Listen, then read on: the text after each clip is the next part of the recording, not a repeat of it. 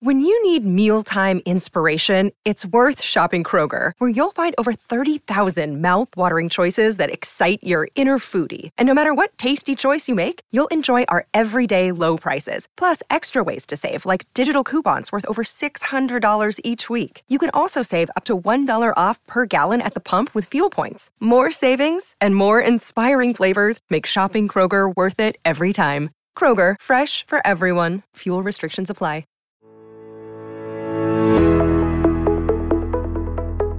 Are you ready to take your business to the next level? Every day there are countless books and articles that are published offering the key on how to make your business a success. It's easy to feel overwhelmed trying to keep up and run your business.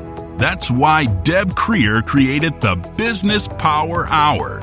Keep up on the latest trends, best practices, and techniques for how to make your business a success. Let the Business Power Hour do the heavy work for you. Good morning. Good morning. I am Deb Creer, and I am passionate about giving professionals the tools that they need to make themselves and their businesses as successful as possible. And we're going to have so much fun today. We're going to talk about a little bit different things than we normally talk about, because we're going to be talking with someone who works and is senior management at a large architectural firm. So we're going to be talking a lot about big business. Frequently we talk with people who they might be a one-person shop, or they might just have a small team, but everything that works for big business works for small business too. And so that's going to be what we're talking about today. So please join me in welcoming Jim Tyler to our program today. Welcome, Jim. How are you doing?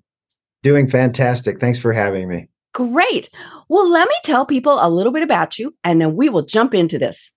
So Jim Tyler is the Vice President of EAPC Architects Engineers and is in charge of business development.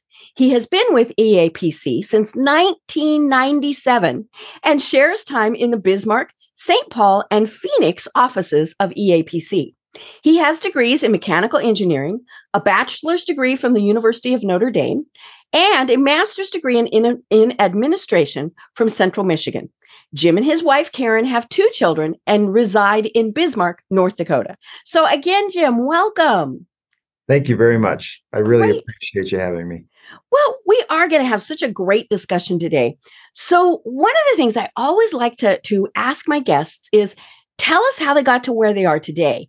And I'm going to love hearing your story, because so many times people are at a job for a couple years and a job for a couple years. And not that we're job hopping, we're just experiencing lots of things, right?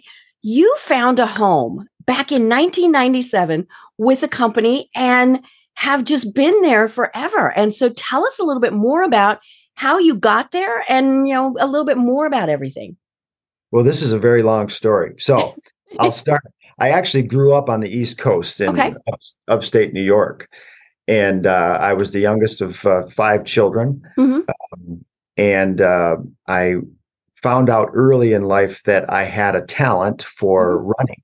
Okay. And I did very well in high school. I was state champion in the mile in New York State. I won't say what year, but it was a long time ago. Uh-huh. It got me actually a full scholarship to the University of Notre Dame to run track. Wow. And that is obviously a very prestigious school. So as you said, you did have a talent.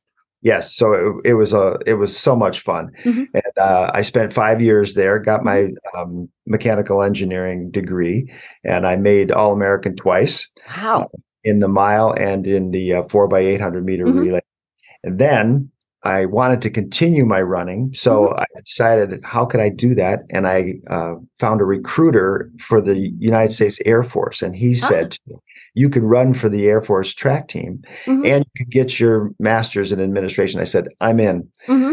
So what I didn't realize was he was going to put me into missile launch operations. And the base I got stationed to was Grand Forks, North Dakota, where training for track and field just did not work out. But no, it's a rather limited time that you can be out and about running. Mm-hmm. Yes. So, but the good news was I spent 8 years in the Air Force in Grand Forks, and I met my lovely bride, who is a Grand Forks native.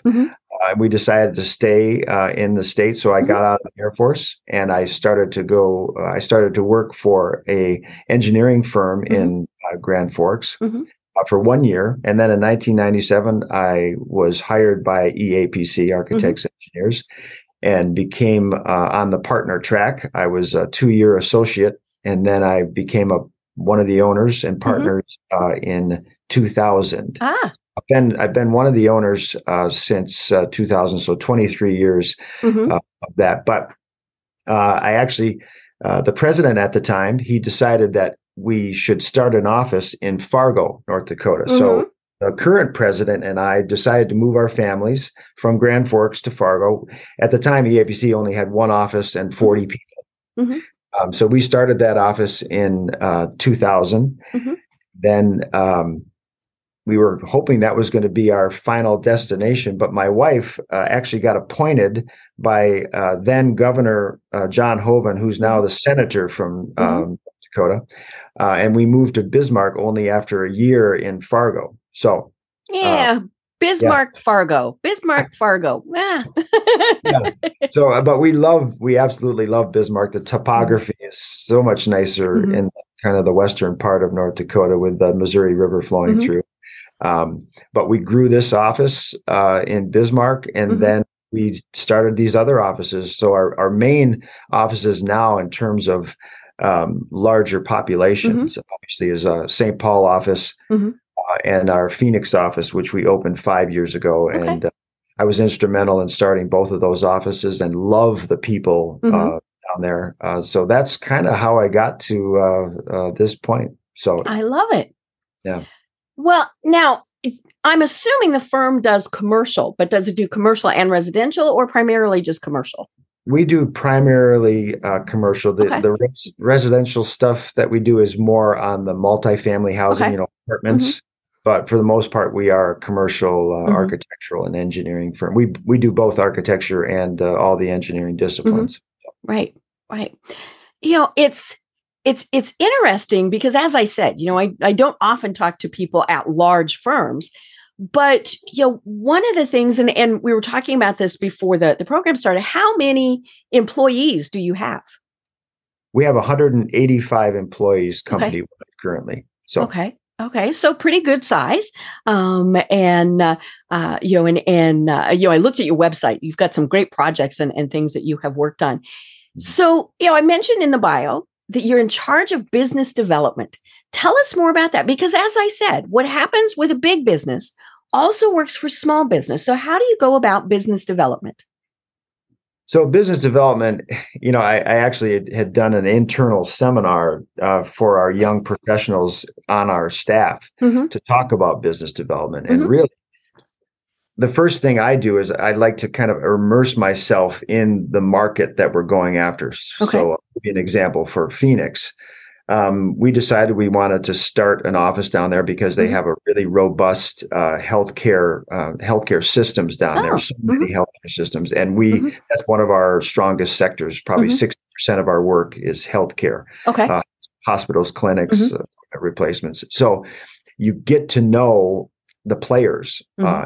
There are certain insertion points in the market. So we get to know the general contractors that build the hospitals and clinics, and they introduce us to the facilities and the leadership of all the different healthcare organizations. We talk to equipment suppliers, other consultants. So we really try to understand the players and the projects and really get to know the area. So once we have that, we really then start setting up those meetings with the players, the facilities managers, the C-suite of these hospitals that we work with, and then we basically find out, what the procedure is for hiring architects.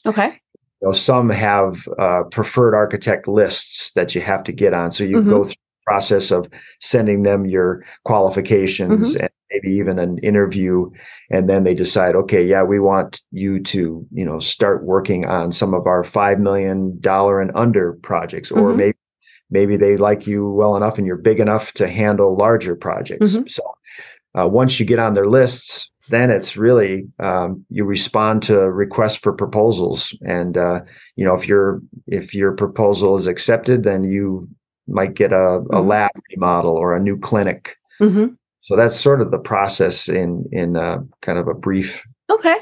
So. I always ask my guests and their staff for things you want to make sure you talk about. And one of the things that came up with you was long-term client relationships. And that piqued my interest because my assumption was you're kind of a one and done, type of thing. You build the building, then you go on to do something else. So, talk to us about long-term client relationships.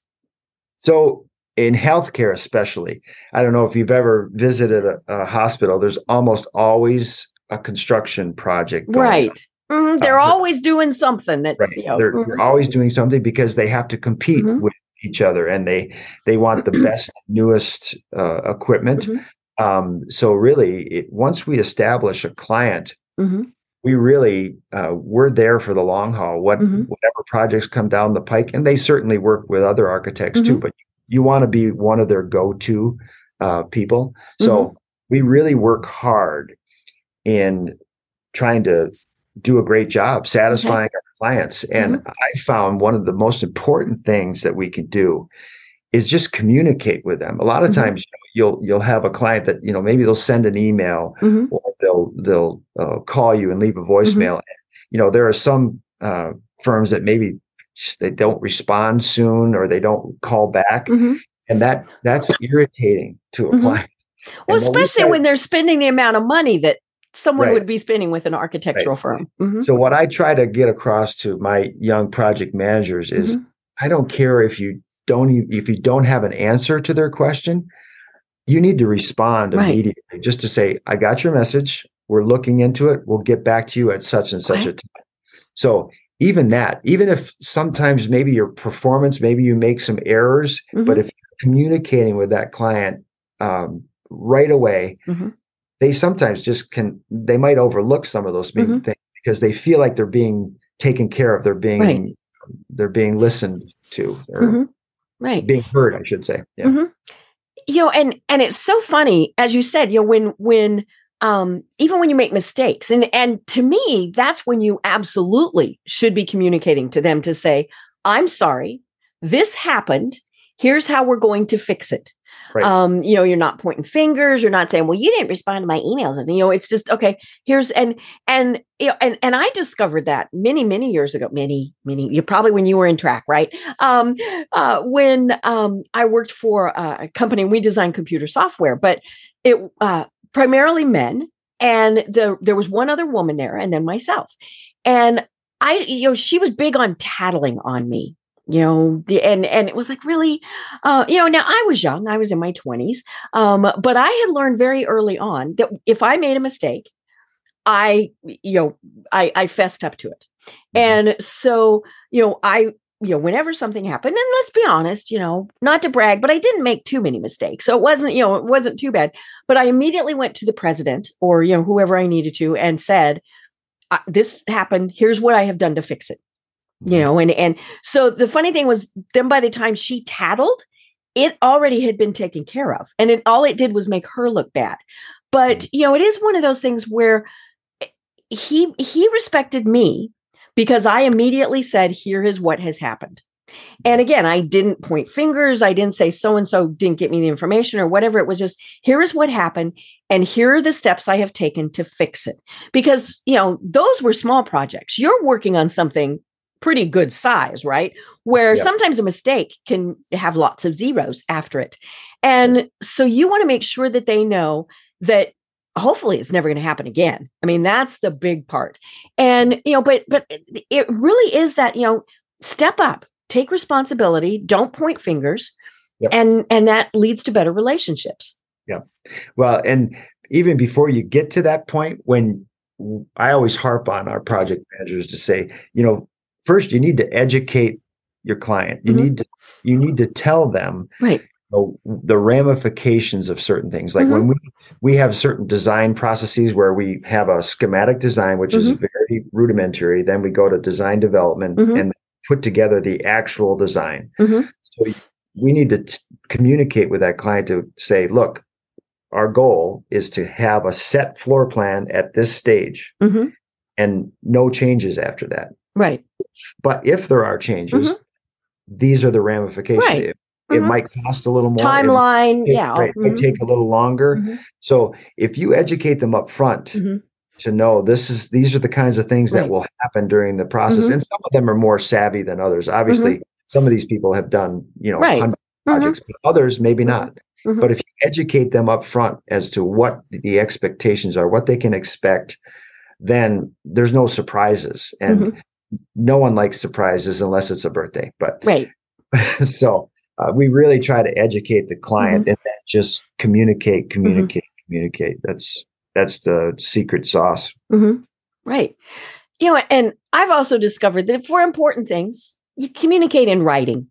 And because it is easy for mistakes to happen. And, I tell people there are reasons why we have contracts, even if it's a small thing, and that contract needs to explain for X number of dollars, we do A, B, and C.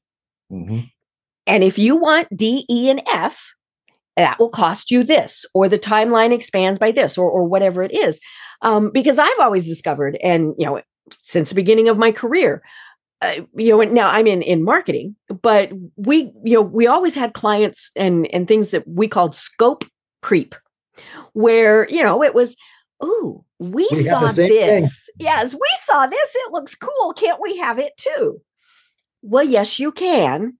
However, and sometimes you have to tell them it just won't work. I mean, and especially I'm assuming with architecture, if they say, hey, we want you're like, no, the building cannot have a 9-hole golf course on top of it. It's just not going to happen. Right. But your clients are always looking at their competitors and other things. And so that's where that scope creep comes in, is they're like, ooh, I just saw XYZ. Right. Yeah. So, and it's interesting you bring that up, because that is a major issue is scope creep in our business, because, people, a lot of times you'll have a building committee, multiple people, 8, 10 people, and they all have kind of their wish list, their want list, their needs list. Right. What we tell them is what you need. That's number one. Yes. What you want and what you hope for or wish you had. Those are those extras that if you have enough money, certainly, but you need to take care of the things you need first. And so, guarding against scope creep is one of the biggest challenges, because, you don't want to say no. I mean, we have to be tactful about it. It's like going, well, the budget is this, and if we do that, you need to come up with some more money, and we're going to have a bigger building. So you just have to, you be honest with them, but, try to be tactful. Well, and, I'm one of those people that watches a lot of HGTV, right? And so one of the things that they frequently do is somebody will say, we want this. And they'll say, okay, but that means you don't get that. Right. And so those conversations are important to have also, to say, okay, you decided you wanted a 5-story atrium. We were going to do a 3-story building. So what are we going to do here? What are we going to communicate? Right. And I would imagine you do have a lot of that. And then the other thing is, these are not short-term projects. So you probably have to deal with staff turnover.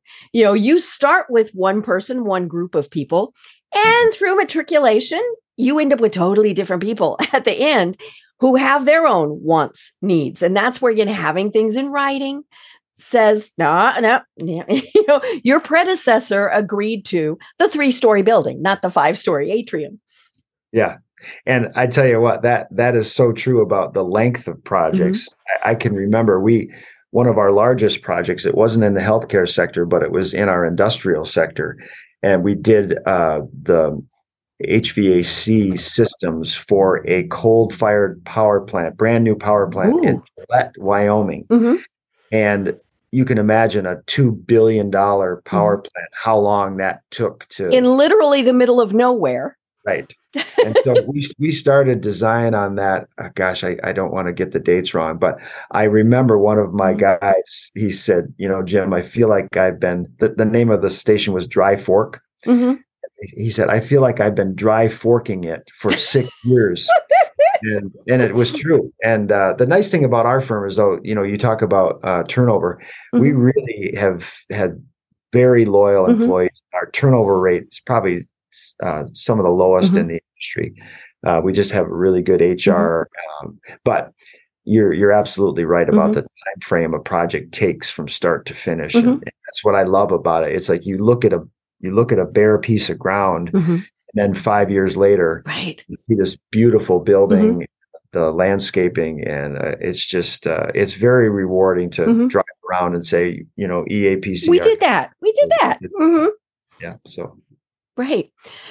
And I was looking on your website, and I was very impressed with it, and especially because the firm has been around for 50 years, something like that.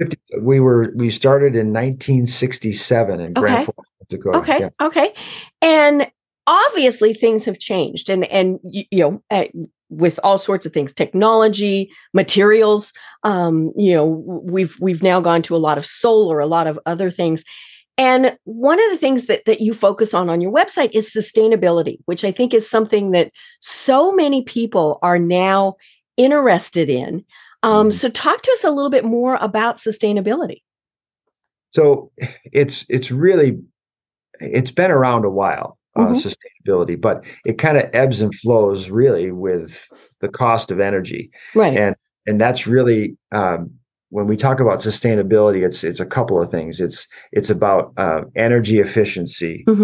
It's about building materials and using things, maybe recyclables or things like that, and just being cognizant of the environment. But for instance, we do a lot of work for Indian Health Services, and they have very strict guidelines in terms of being what's called LEED certified, and that's basically a building that is you're just using recycling. Recyclable materials, you're using energy efficient systems, whether it's your mechanical systems or your building envelope with windows, walls, roof, just trying to make sure they're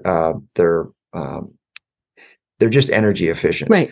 So really that's our goal, is to give our clients the most energy efficient building we can, because they're spending money on a monthly basis on their utilities. So what better way to kind of control those costs is to design your building just, airtight and just using just the most efficient mechanical systems you can. Right. So.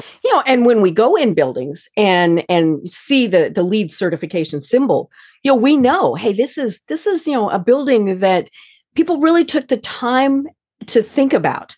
And clearly you can't always do some of the things, again, the wish list and the want list. Somebody might say, hey, we want solar. Well, do you live somewhere where solar is, where you have enough sunshine? I mean, I'm from Denver. Solar works really well in Denver because there's so many sunny days there. Yeah. I'm going to Seattle in a couple weeks. Solar's not as big there. There's obviously different ways where you can do things like that. But yeah, I love that people are really looking at that. And then, and also knowing, it might be a bigger initial upfront cost, but it will pay out over a longer period of time. Right. Exactly. So what are some other, I'm just interested, since you've been with the firm since 97, what are some of the other trends that you have seen that have really come about? Well, so it's interesting because we actually we have 5 sectors at EAPC. We have healthcare, as I mentioned, it's our most robust, and we've actually been doing healthcare since the beginning of the firm. Our first client in Grand Forks, North Dakota, was then United Hospital. Now it's All True Hospital, but that was our first client, and we were just an engineering firm back then. And so we added architects, I think 3 years after that, and became a full service architectural engineering firm. So healthcare is a big sector of ours. Higher education, we do a lot of work for the higher education institutions around the region. K through 12 education, another big one. And we also, as I mentioned, we have the industrial sector where we do power plant work, food processing. And then we also have a civic group, which does fire stations, police stations, things like that. So in terms of trends, I feel like they're really prevalent in healthcare. You know, the new trends in terms of just the equipment that they have, the MRIs, the CT scans, linear accelerators. I mean, everything is it's like almost ever changing. So you're trying to keep up with the Joneses in terms of so we do a ton of equipment replacements. And also trends on with COVID that changed a lot of things. I bet. You know, there's a lot of telemedicine now. They really they're trying to open up spaces more so people aren't necessarily, you know, congregated. Right. And they're really doing a nice job of, you know, remote work, remote medicine, things like that. So there's a lot of things we have to take into consideration there, and really it's helped our firm. The trend of like the Zoom meetings. Our favorite platform is Teams.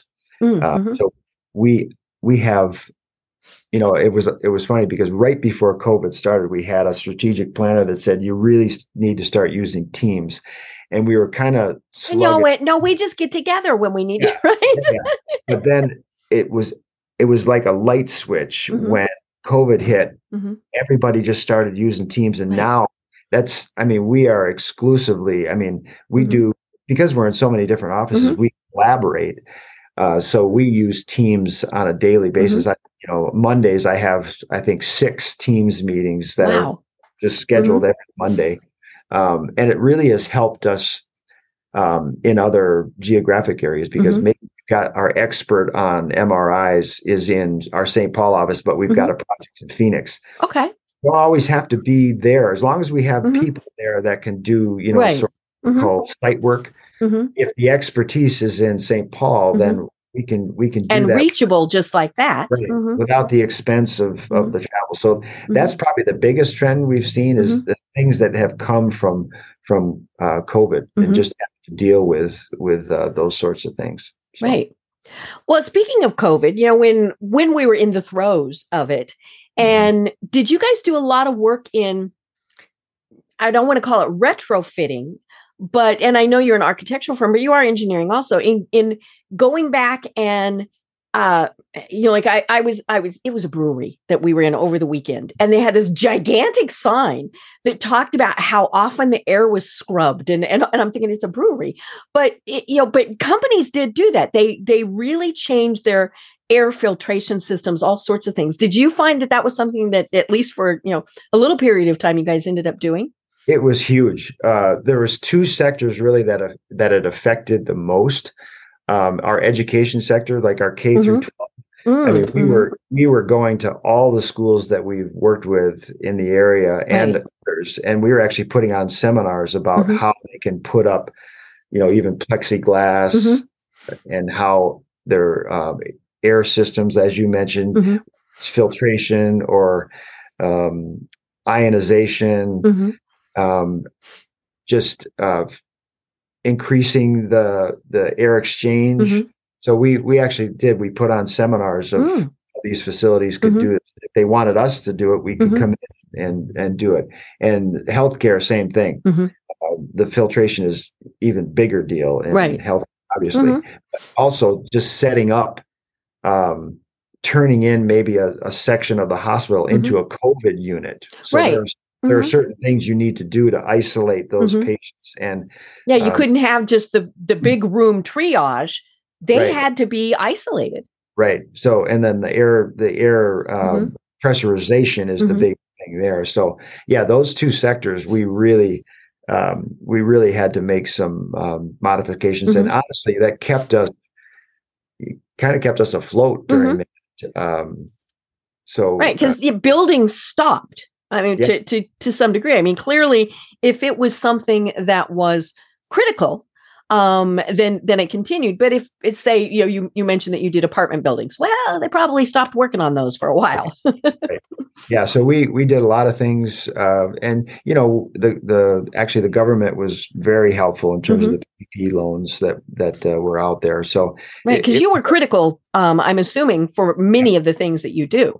Right. So it was pretty crazy, but yeah, we got through it, and as I say, we're as large as we've been. 185 is the largest since I've been with the organization. So we've really we came through it strong. It's a little there's a little bit of a downturn right now, but hopefully things will smooth out. But yeah, it's been good. Right. Well, and the industries that you're in have survived a lot of the things.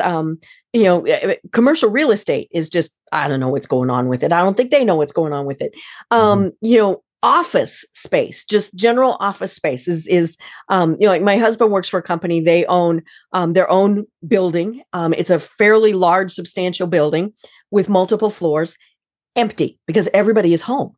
And they have said, you're staying home. This is working fine. We're not going to do this. And so they've had the building up for sale. They don't even get anybody that comes and looks, because they don't need that. So that type of building, those buildings it seems like it has declined. Obviously healthcare, they know, we always need that. And as you said, those are changing. But just general office space, that's an interesting market to be in right now.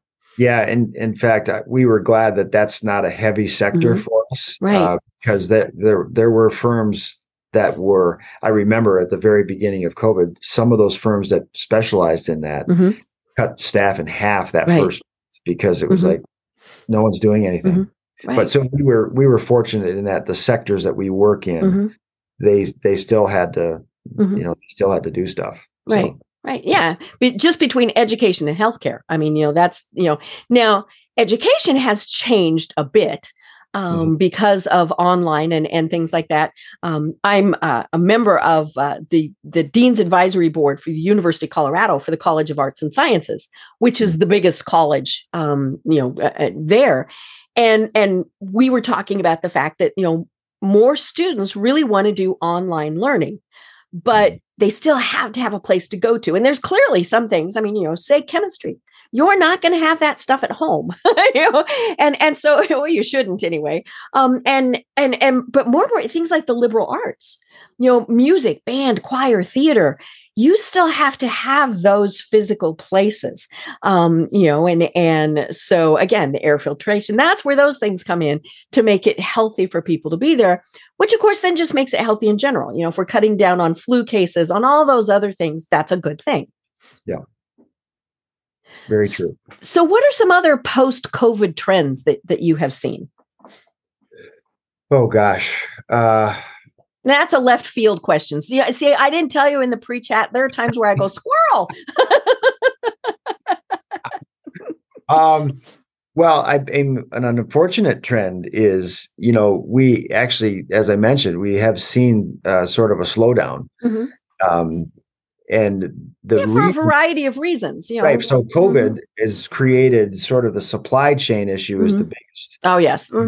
There's owners that maybe they want to do something, but they can't. You can't get the material to them, or you can't even get the material, period. Right. And then we've seen just an astronomical increase in building costs. We used to figure, I'll just throw out some numbers, like $250 a square foot for, healthcare.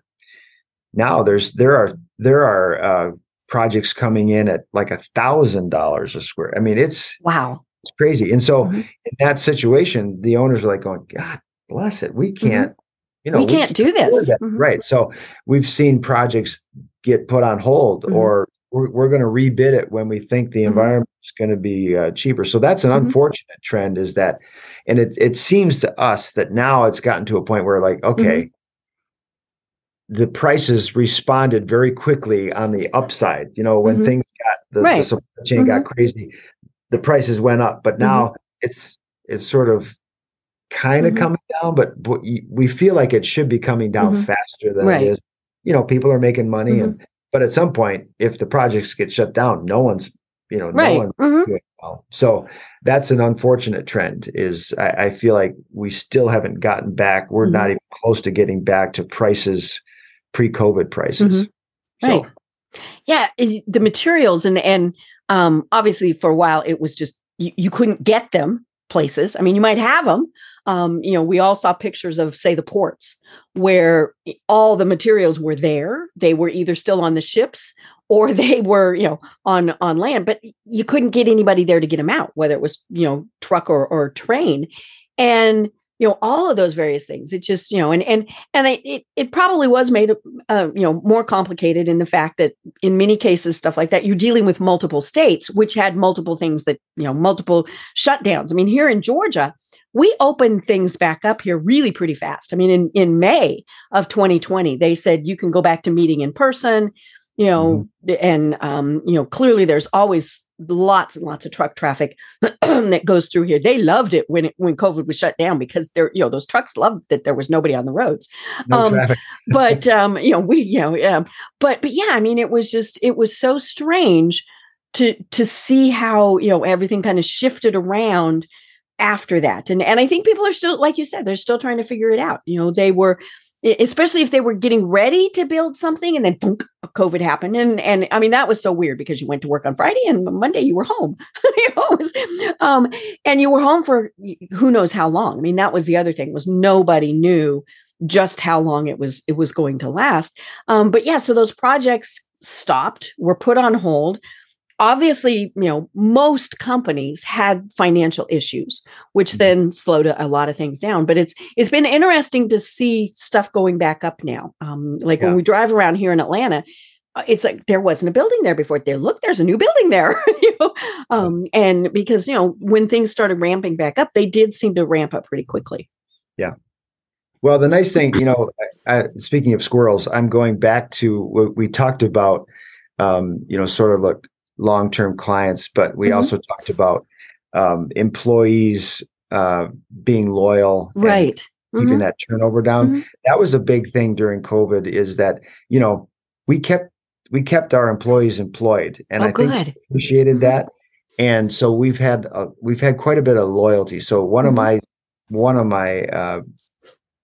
I'm very passionate about team building and about our employees. I feel like they're family. So we really try to make a working environment now, especially after COVID. We do a lot of remote work, so people have the flexibility to work from home, and I think they really appreciate that. So like I said, I'm really passionate about team building and our employees. And what we try to do is I really try to get to know these people. It's like you kind of ask those questions of, what's going on in your life? Everyone's got something going on that, might be affecting their work, or, they've got a lot on their plate.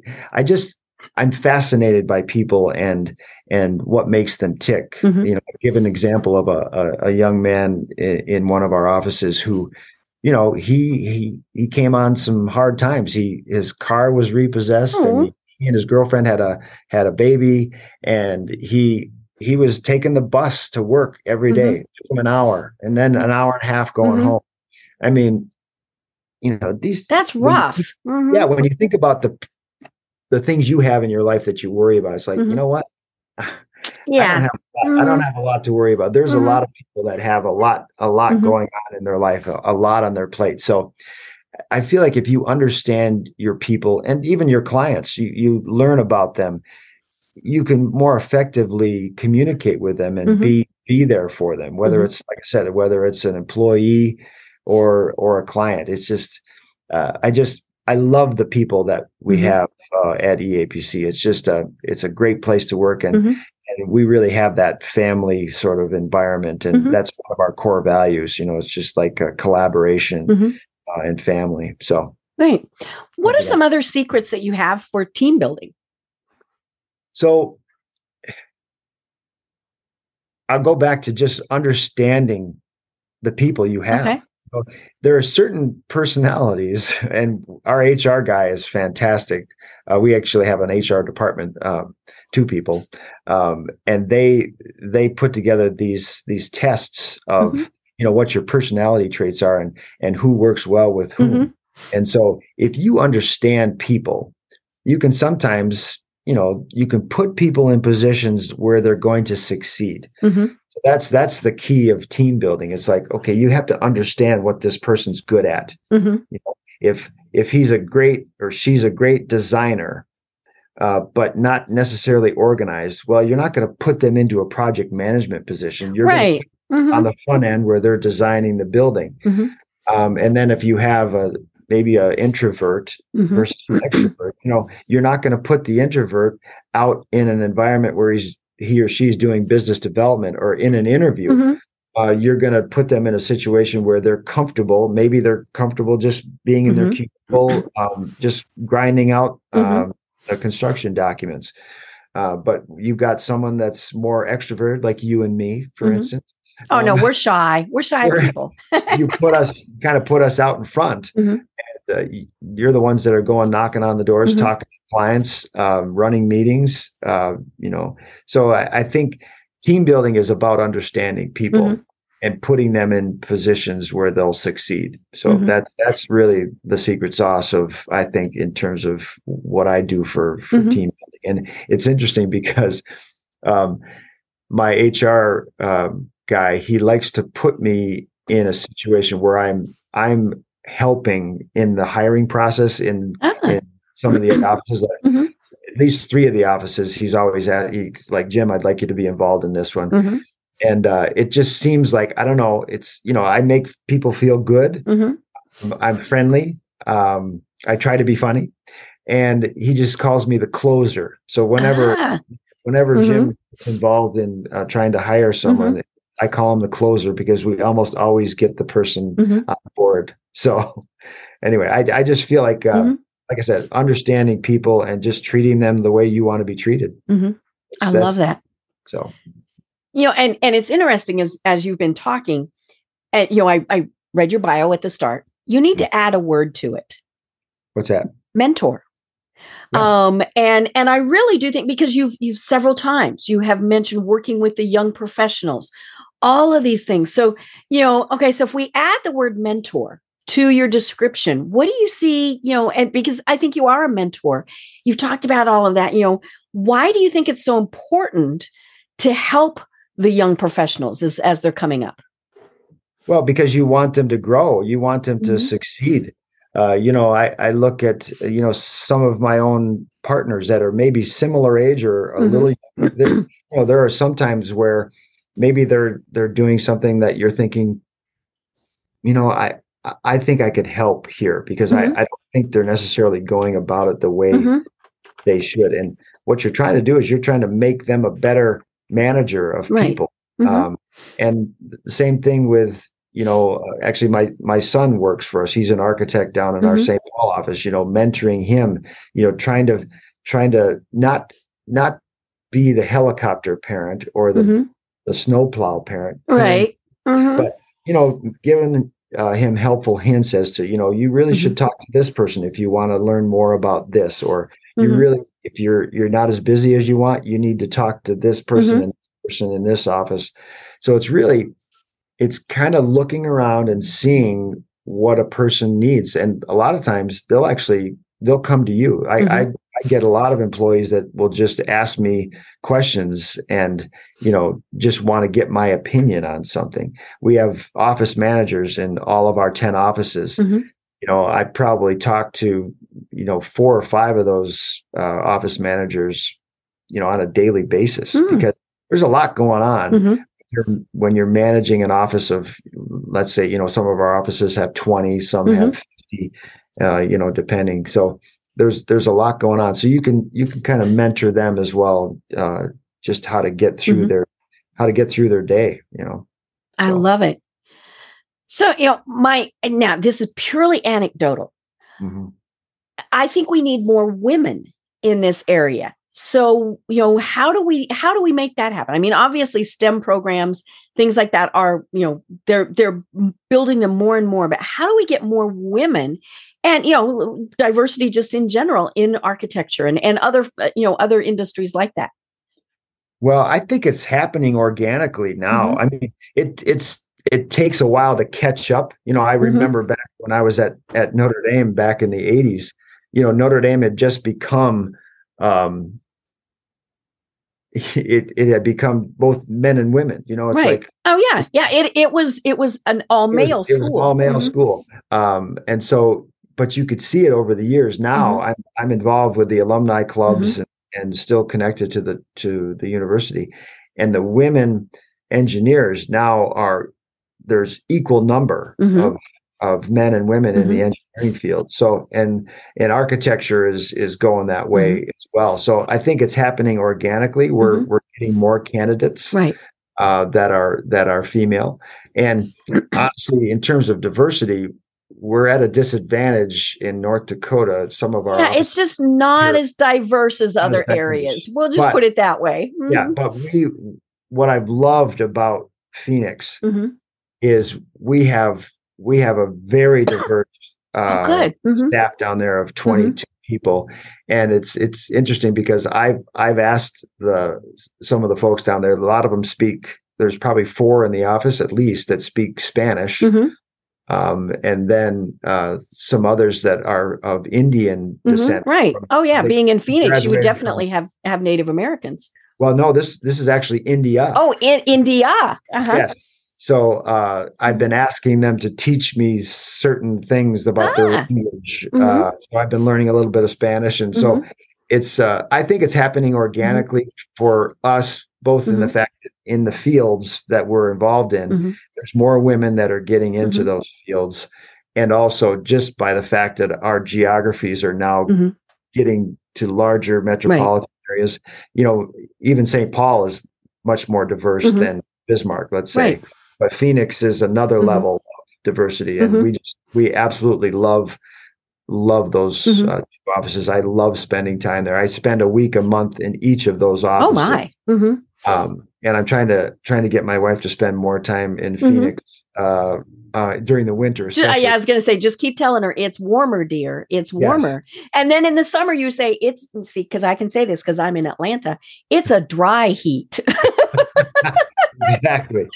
So yeah, we just, I feel like, and the number of women we've hired recently has really ratcheted up. I mean, I think probably the last 5 hires we've done this year, I think 4 have been women, and 3 of those women have been architects. So, nice. Yeah. So we're very happy. So well, and when I've talked to other people, they one of the things they have said is remote working has increased that also, because you don't have to physically be in Bismarck or wherever, and it's just and I think that is obviously a trend. It started before. I mean, I remember 3 or 4 years before COVID hit, I interviewed a gentleman who he called himself a digital nomad. He had the RV. He was young because he had young kids, as in not school age kids. And he said, he they hook up the trailer and away they go. They see it partially, or saw it then, as a way to really explore places with their kids. And I'm thinking, but they're 3, they don't remember. And he said, at some point they were going to have to settle down because there were things that a physical school would offer as opposed to virtual learning and things like that. But so we've had the digital, the remote, but obviously with COVID, we all went, oh, hey, this works pretty well. There are times obviously where you have to be in a physical location. And I think sometimes it does foster more creativity. I mean, how many times, has it been when you were standing there getting coffee that you came up with a good idea? And so now you just kind of have to think about it more. Like you said, Teams, you can, pop on, real quick with somebody, all these various things, like we all have to be what we call Zoom ready, right? At any point in time, somebody's going to say, hey, we need to Zoom with you right now. So, yeah. But I think that is one of the good things that came out of COVID was we did figure out we don't all have to be in the same place at the same time. Mm-hmm. That's absolutely right. So, and it's interesting, we were talking about, working from home, and what I found is we actually have some staff that have, young children. Right. and some of the guys, it's not always the women. In fact, a lot of times it's the male employees that are dealing with the kids at home. So I've got to work remote today because I've got a sick kid. Right. And it's actually worked really well. And I think in terms of retention of employees, that's a huge deal when someone's got that kind of flexibility. You don't have somebody going, get in here and or I don't have any vacation time left. I don't know what to do because I have a sick child. Things like that. Yeah. So I think that's been kind of an interesting thing where you've just got people working from home because, daycare's not taking kids that are sick or whatever. So yeah, it's like I said, we love our employees and they're like family to us. So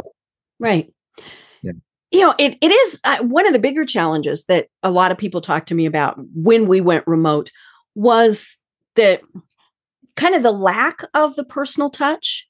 You didn't always, we can, when you see somebody in the hall at their desk, wherever, you might pick up on, there might be something going on here, and it's much more difficult when you only see them in this little box, right? Because they can hide a lot of stuff in the little box. And so that was one of the things that leaders were challenged with, was still figuring out, and especially when mental health started being kind of an issue with people who just, I got to get out of this house. I cannot stand this anymore. And so I think that was one of the challenges. But now we've worked through that, especially when people can go into office, not go into office, go to meetings. I mean, we're almost back to normal. But did you find that was a challenge when everybody, all of a sudden was home? I didn't, it's partly because I kind of like to dig in to hang out with people. So in my case, I felt like I was still able to do that with people. But what I found interesting is that very soon when we started to loosen things up and we said we could have X number of people in the office, people were wanting to come back. Right. We are social animals, even the introverts. And we did the surveys and we were surprised at some of the responses where people were like going, would you work remote 100% of the time? And almost no one said that. They were like going, no, I like getting into the office and just, socializing and just having that connection with people. So I think in our case, we just we came back soon and people wanted to. Right. But like I said, I dig in. I kind of like to know what makes people tick. So I love it. Yeah. I sense a little bit of a something going on. Yeah. Are they a little more unkempt, or are they perpetually late, and they never were? It's funny. I talked to a woman. I interviewed her on the program, who is an introvert and a very large introvert. She said she'd get in her little box and never come back out if she could. But she said being an introvert, it was actually more of a challenge because it got easier and easier to not go out and not see people. She said, that really for a lot of introverts was, because us little social critters, we found ways to get out, right? We're at the end of a cul-de-sac. So every Saturday, everybody had, we all came out and at the end of our driveways and would have dinners and all sorts of things. But for the introvert, it got easier and easier to just totally get themselves out of the population. She said it was, she said for many of them, they were one of the first ones back in to the offices or going to meetings. They were like, I got to see people again. Even if I just go stand in the corner, I got to go see people again. Right. Absolutely. Well, oh my gosh, Jim, this really has been very interesting. I don't think I've ever interviewed an architect before. This is fabulous. But you've had such great tips, especially on team building, on mentoring, all of those things. As I said at the very start, what works for big business works for small business too. And and it's not just business. I mean, volunteer organizations, all of those things. We all have the same dynamics. But we're down to just 5 minutes. Oh my gosh. So tell us a little bit more about EAPC. And, we've talked about the services that they provide, but then if somebody wants to reach out to you, how would they do that? Well, the easiest way, obviously, is email, jim.tyler@eapc.net. Oh. That's kind of the best way. Not .com. People make that mistake. It's .net. Or our website, as you said, you've been on www.eapc.net. That's the best way to get a hold of me. But in terms of a little bit more about EAPC, as I mentioned, we have 10 offices. We have offices in Bemidji and St. Paul, Minnesota. We have a Sioux Falls office. All 6 major cities in North Dakota we cover: Grand Forks, Fargo, Minot, Bismarck, Williston, and Dickinson. And then our office in Phoenix. And did I say Sioux Falls, South Dakota? I think so. But that's all right. We can say it twice because it's twice as nice, right? Right. And so, those fastest growing offices are the big metro areas like Phoenix and St. Paul. And a plug for our healthcare, our 5 sectors. Healthcare is what we specialize in. Also K-12 education, higher education, and industrial. So we're 185 people strong. And we talk about team building. We went from, as I mentioned early on, when I was first starting with the firm, we had 40 people in one office. And we built a team of 185 in 10 offices in many years. So very proud of that, and we're just thrilled. We have a great family. So very cool. And I'm looking on your website. You have a variety of different job opportunities. So if someone is in that field, take a look. There's and wants to. It's okay. North Dakota is a good place.